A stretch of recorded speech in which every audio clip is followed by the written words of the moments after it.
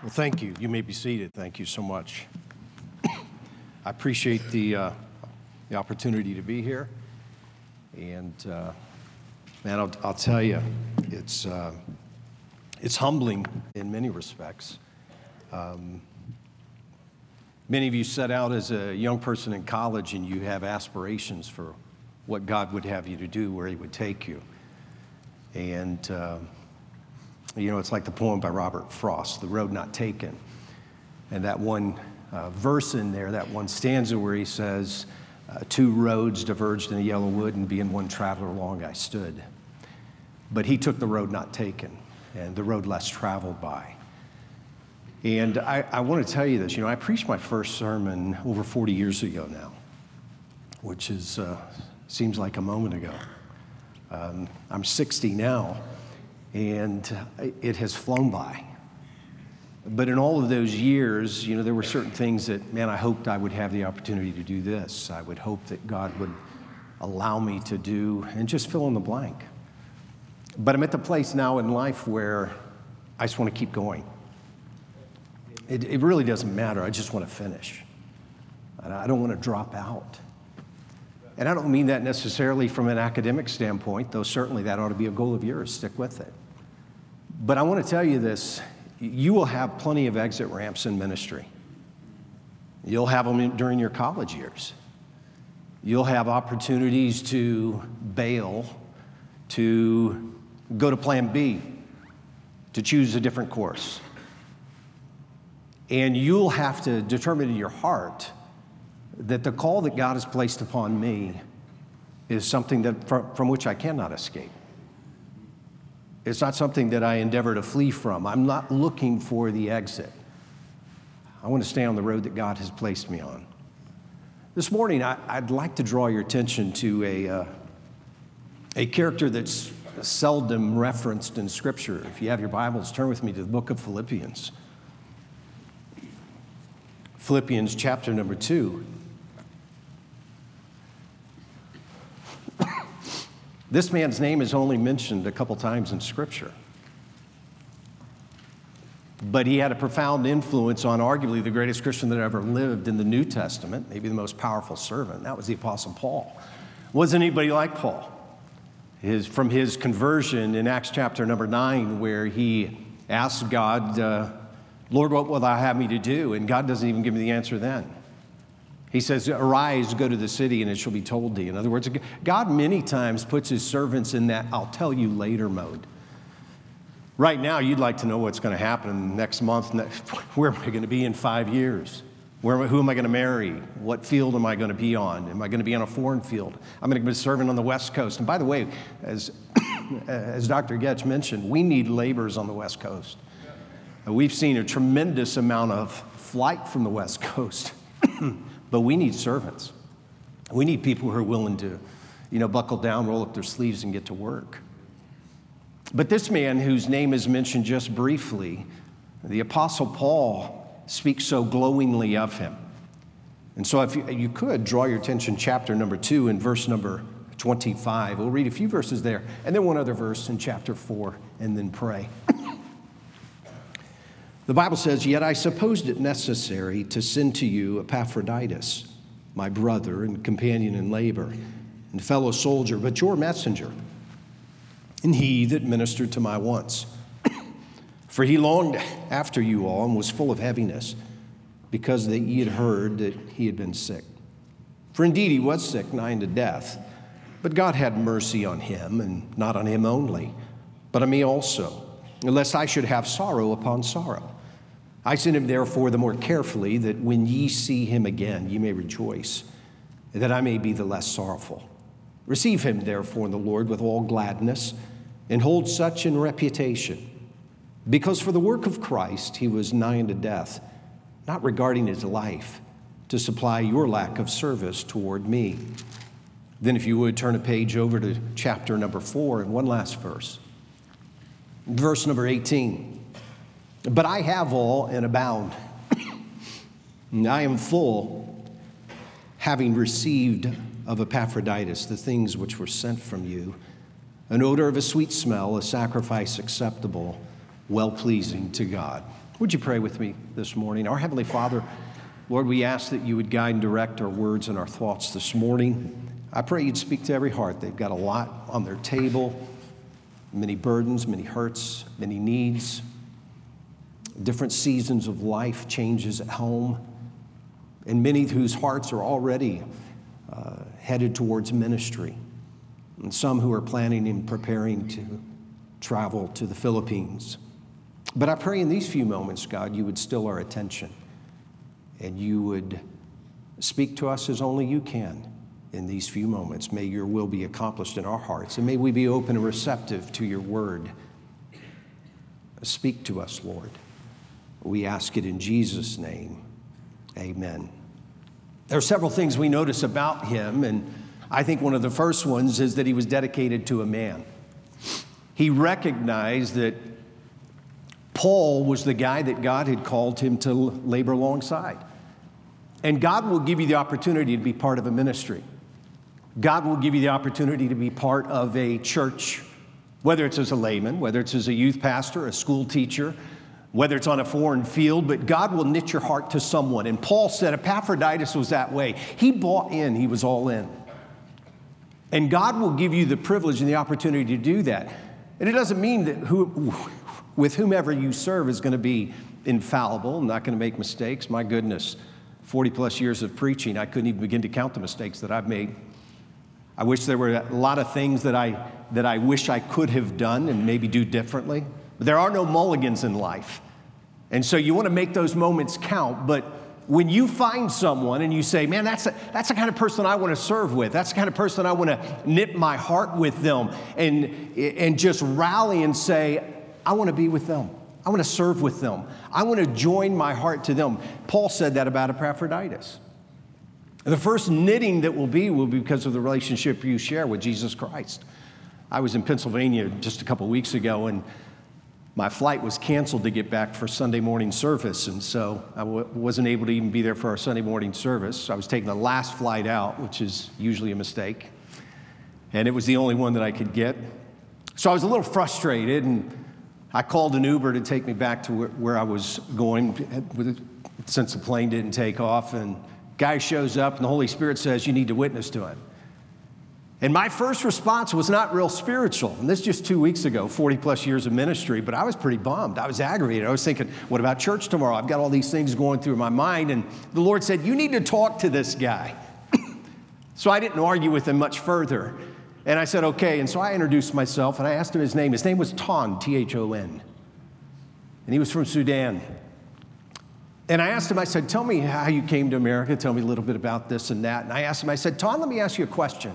And I knew I was somewhat familiar with the Sudan, a split between Christians and Muslims, very difficult place to live. But he left Sudan 18 years ago. But he told me the story. He said, I asked him, I said, Ton, are you a Christian?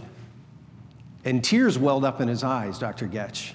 And he said, a missionary reached me 18 years ago. I don't know who that was. He didn't share the name, but I thought it could have been somebody just like you. And as soon as Tom began to say this, and I said, man, Tom, isn't it wonderful to know that Jesus Christ is your Savior? Tears running down his face, and he said, oh, the mercy of God. Oh, the forgiveness of God. Oh, the long suffering of God. I told him, I said, Tom, keep your hands on the wheel. We're driving down the interstate here. I said, I know I'm going to heaven, but I'm not wanting to head there right now.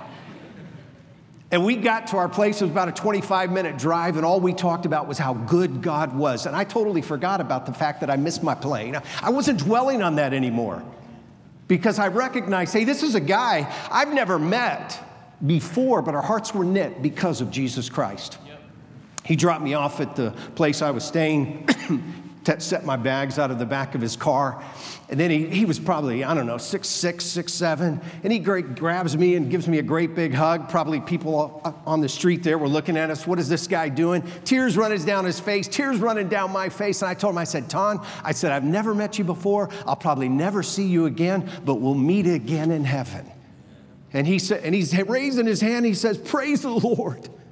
And I'm thinking, what is that? That's that bond that comes and that dedication to one another because of the cause of Christ. And Paul said about Epaphroditus, this man was right there with me. It'll be one of the greatest privileges in your life to find someone that God knit your heart to serve. Then secondly, may I say this about, he was not just dedicated to a man, but he was dedicated because despite malady. Despite malady. You know, you're going to go through some adversity. Some of you, as he mentioned for prayer this morning, are going through it right now. But that won't be the end of it. You'll face hardship. You'll face difficulty. You'll face things that'll knock you flat. You'll face storms that you never saw coming. Things you thought you would be prepared for. And then all of a sudden you think, where in the world did this come from? It could be sickness. Our youngest daughter, when she was 13 months old, was diagnosed with inoperable liver cancer. I was pastoring. I thought I was doing everything I was supposed to be doing. I felt that way. And I remember the moment we got the news of that, I began to question God, what are you doing here? Is it me? Am I wrong? Am I away from you? Is my heart not right? And boy, I started doing all this introspective looking and looking inward. And God said no. And I said, well, God, are you going to heal her? I've heard all these stories. Everybody tells the story, you know, we opened them up and the cancer was gone. It was inexplicable. I said, God, would you do that? And God never answered. And you know, sometimes you go through seasons in life when you pray and there is no answer. I can tell you this, 40 years of ministry, it will not always be easy to pray. There's a wonderful song that blessed our hearts this morning, but there will be moments and seasons and windows in your life where praying will be a chore. There will be times when reading your Bible will be difficult. I was talking to a man just this week, and I believe he's preached here in this ministry. He called me, he was sitting there, it was Wednesday afternoon, and he said, I'm sitting here at my desk, and he said, God told me to call you. He said, but I got to tell you this. He said, I don't want to go any further. He said, I'm in the biggest fog I've ever been in my life. He said, I don't want to pray. I don't read my Bible. And he said, I'm getting ready to walk into our church auditorium for a midweek service. He said, and I don't even want to be here. He said, does that happen? Sure it does. I told him, I said, listen, I said several things. I listened to him. He probably talked for 15, 20 minutes, and I talked for a few. I told him, I said, when you're in a fog, I said, don't do anything stupid.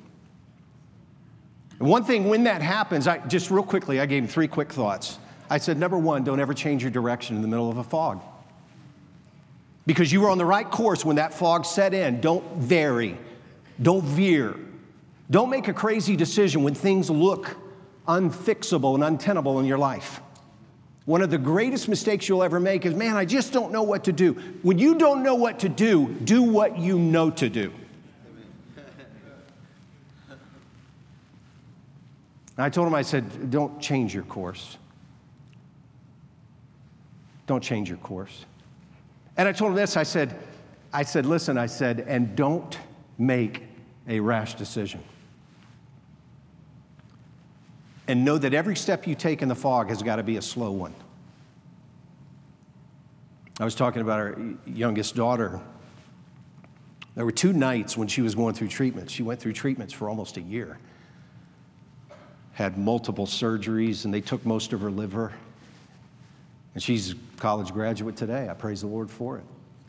But I remember when all that was happening, there was a doctor who came in, pediatric oncologist, and they had told us, they said, she may not survive this night. She came in and she knelt down in front of me. My wife was sobbing. I was doing all that I could to comfort her, but I needed comfort myself. And this lady said to me, she said, remember this. She said, 3 steps forward, 2 steps back. I said, what do you mean? She said, because sometimes when you're going through the hardest things in life, you just keep going forward. 3 steps forward, 2 steps back. And she said, because you'll always be making progress. My wife and I held on to that for many months throughout that time as our daughter was going through treatments. And then God was merciful, God was gracious, and he healed her, and I'm grateful for that. But I can tell you, there will be exit ramps and opportunities for you to get out of the ministry because malady will come. It'll come in the shape of wounds. It'll come in the shape of wrongs. It'll come in the shape of words. And sometimes those things come and they seem so overwhelming. You think, why am I even doing this? Why am I even bothering? By the way, that pastor called me Sunday afternoon, and He told me, he said, the fog has lifted. And always knows this, the fog will lift. It always will. I remember times early in ministry, and these aren't just stories to tell. I literally remember we didn't have food in the cupboard. I remember the first church that I went to pastor. They handed me a check the first Sunday. There were 21 people there, counting my family. They handed me a check, Dr. Getch, and they said, now don't cash this. That's always encouraging, isn't it? They said, it's not good yet, but it'll be good by Friday. Well, we had to eat before Friday. It was Sunday. But we had nothing. I didn't tell our children that. My wife knew. And I remember praying. I said, I've heard so many stories about God doing something. Would you just come through for me? Have you ever felt that way? You will one day if you don't now. I don't want to hear, I love the testimonies and I love the books, but God, I want that for me. I want that in my life. Because you'll need to be dedicated despite malady. And such was the case with Epaphroditus. I remember it like it was yesterday.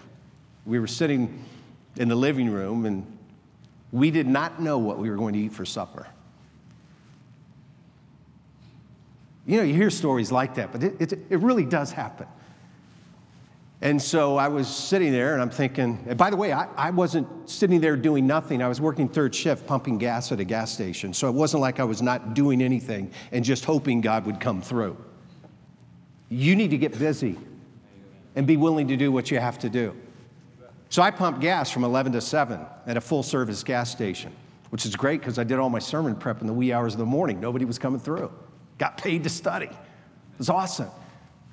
But we were sitting there just before supper, and I heard something at the door, and I thought, well, you know, it was almost dark, and so I kind of ignored it. In a couple moments, I thought, well, I'll just go check. And there on the front porch of our house was bags and bags of groceries. To this day, I have no idea who came.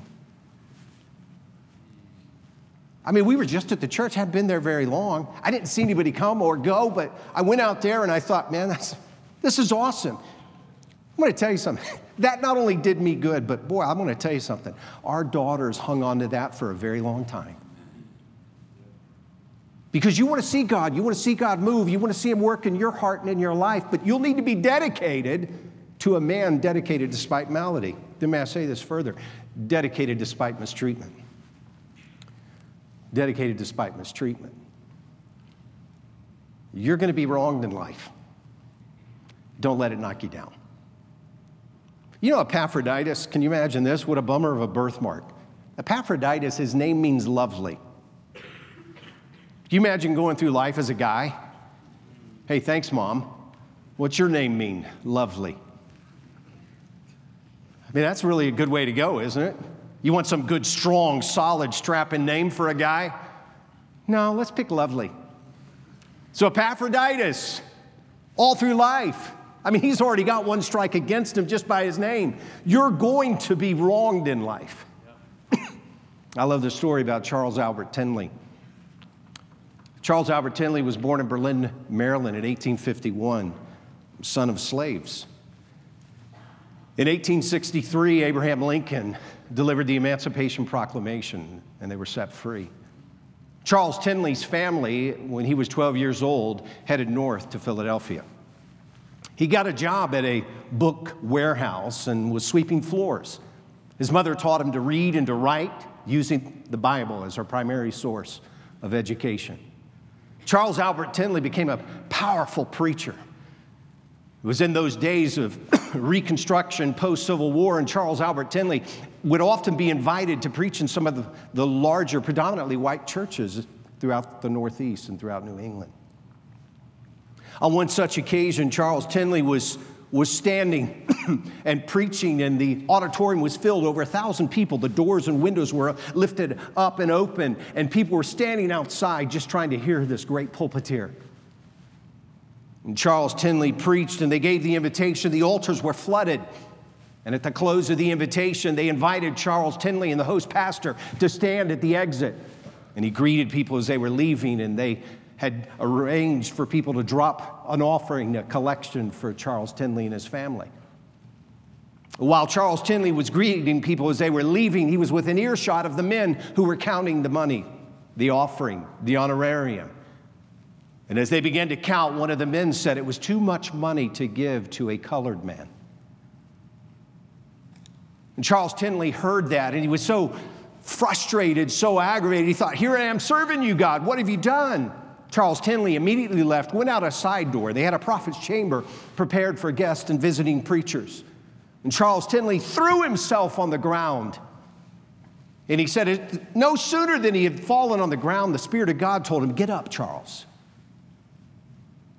And he rose to his feet, and he sat at a table that was provided there.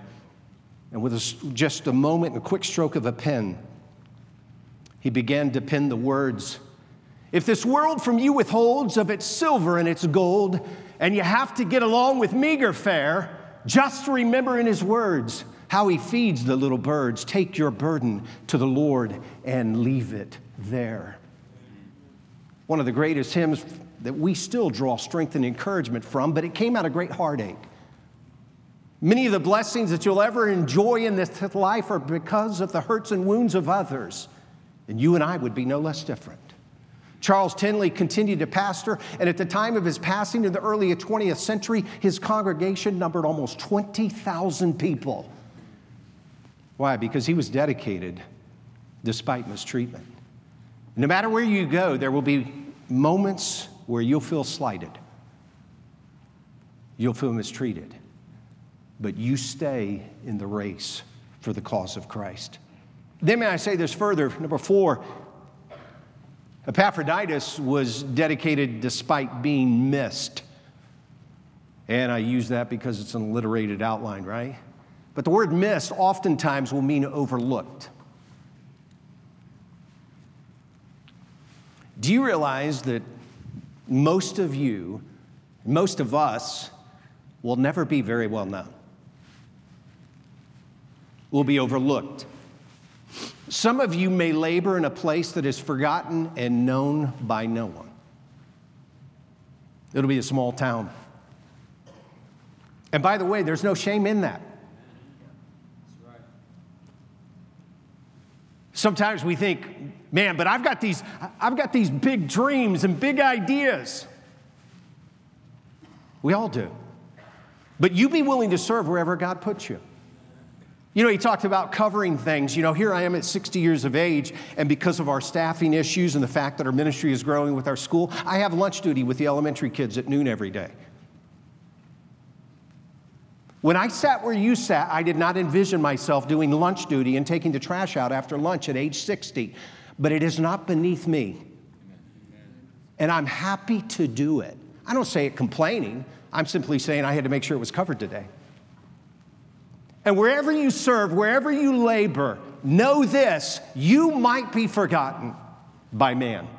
You might be overlooked, and you may hear stories that are thrilling about so-and-so who went such and such place, and man, they're doing fantastic, and they're doing marvelous. And you're fighting tooth and nail to even stay in the ministry. And someday you may find yourself as that pastor was 10, 15, 20 years down the road, and you're in a fog, and you're not even sure if you can keep going. You stay dedicated, despite the fact that you may never be known by man. David said, I have been young and am old and have never seen the righteous forsaken nor their seed begging bread. Know this about God. He says about us in Isaiah, thou shalt not be forgotten by me. I don't care where you go. I don't care what you do. God will keep better records of you and your ministry than anyone ever could. You stay dedicated despite being missed. And then number 5. Stay dedicated to the mission. Dedicated to the mission. In 1884, Captain Patrick Etheridge, who was a Coast Guard captain, off the coast of Cape Hatteras, North Carolina. There was a ship, a vessel offshore, and it was in the midst of a terrible storm, perhaps a hurricane of those days. And the Ephraim Williams was the name of the vessel. It had 10 or 11 men on it. And they sent one crew out, and as soon as they got past the breakwaters, their ship capsized. They all struggled to get back in. Another crew got ready to launch, same thing happened to them. And then finally, they had made and exhausted every attempt to rescue the men from the Ephraim Williams.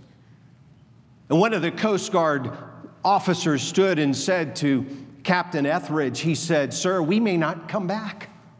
If we go and we attempt this once more," he said, "we may not come back." And he looked at his men and he said, the Blue Book, which is the manual for the Coast Guard, doesn't say we have to come back. It only says we have to go. And one of the mottos they live by is, we do this job because every once in a while, someone is out there without hope, desperately praying for their life, and we get to be the answer. And do you realize that even while you're here, there is someone in a distant town or village who is praying you'll come? They don't even know you. You've never visited there. It may be the farthest and remotest destination from your thoughts. But right now, there's a group of villagers huddled together, asking God to send someone, praying desperately for life. And you get to be their answer.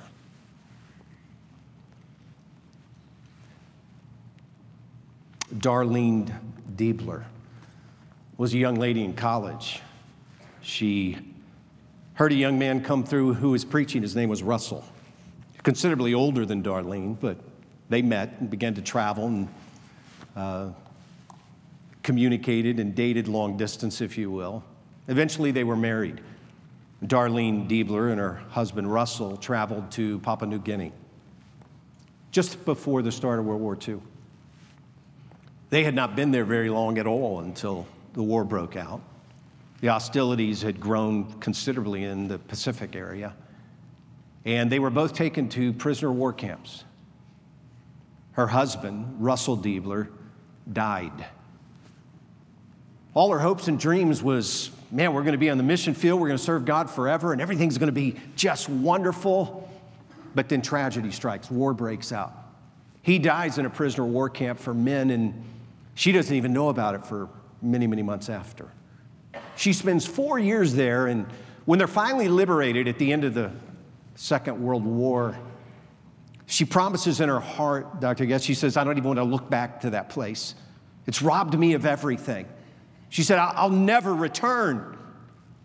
And she said the vessel they were on, the U.S. Navy ship that was ferrying them away, and she said her heart smote her so greatly that she dared to take a glimpse back at Papua New Guinea.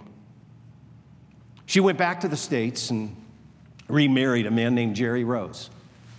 Jerry Rose surrendered to the mission field to Papua New Guinea. Darlene went back and spent 30 years in a country she vowed to never return. Why? Dedicated. Dedicated despite malady. Dedicated despite mistreatment. Dedicated despite being missed. But dedicated to the mission and dedicated to the mark. In Greece, they have, in the ancient Olympiad, in Greece, they had a race that was not necessarily the one who finished first. It was the one who finished with her torch still lit. I preached my first sermon terrified. I remember reading it. I sat down on the front row after I preached. I was just a teenager, high school senior. And I buried my head in my hands and I said, I'll never do that again. I never wanted to stand in front of a crowd. I wanted to go to law school. I had all these hopes and things that I wanted to do. But if I could tell you one thing at age 60 now, I just want to finish the race with my torch lit. And I don't care where it is.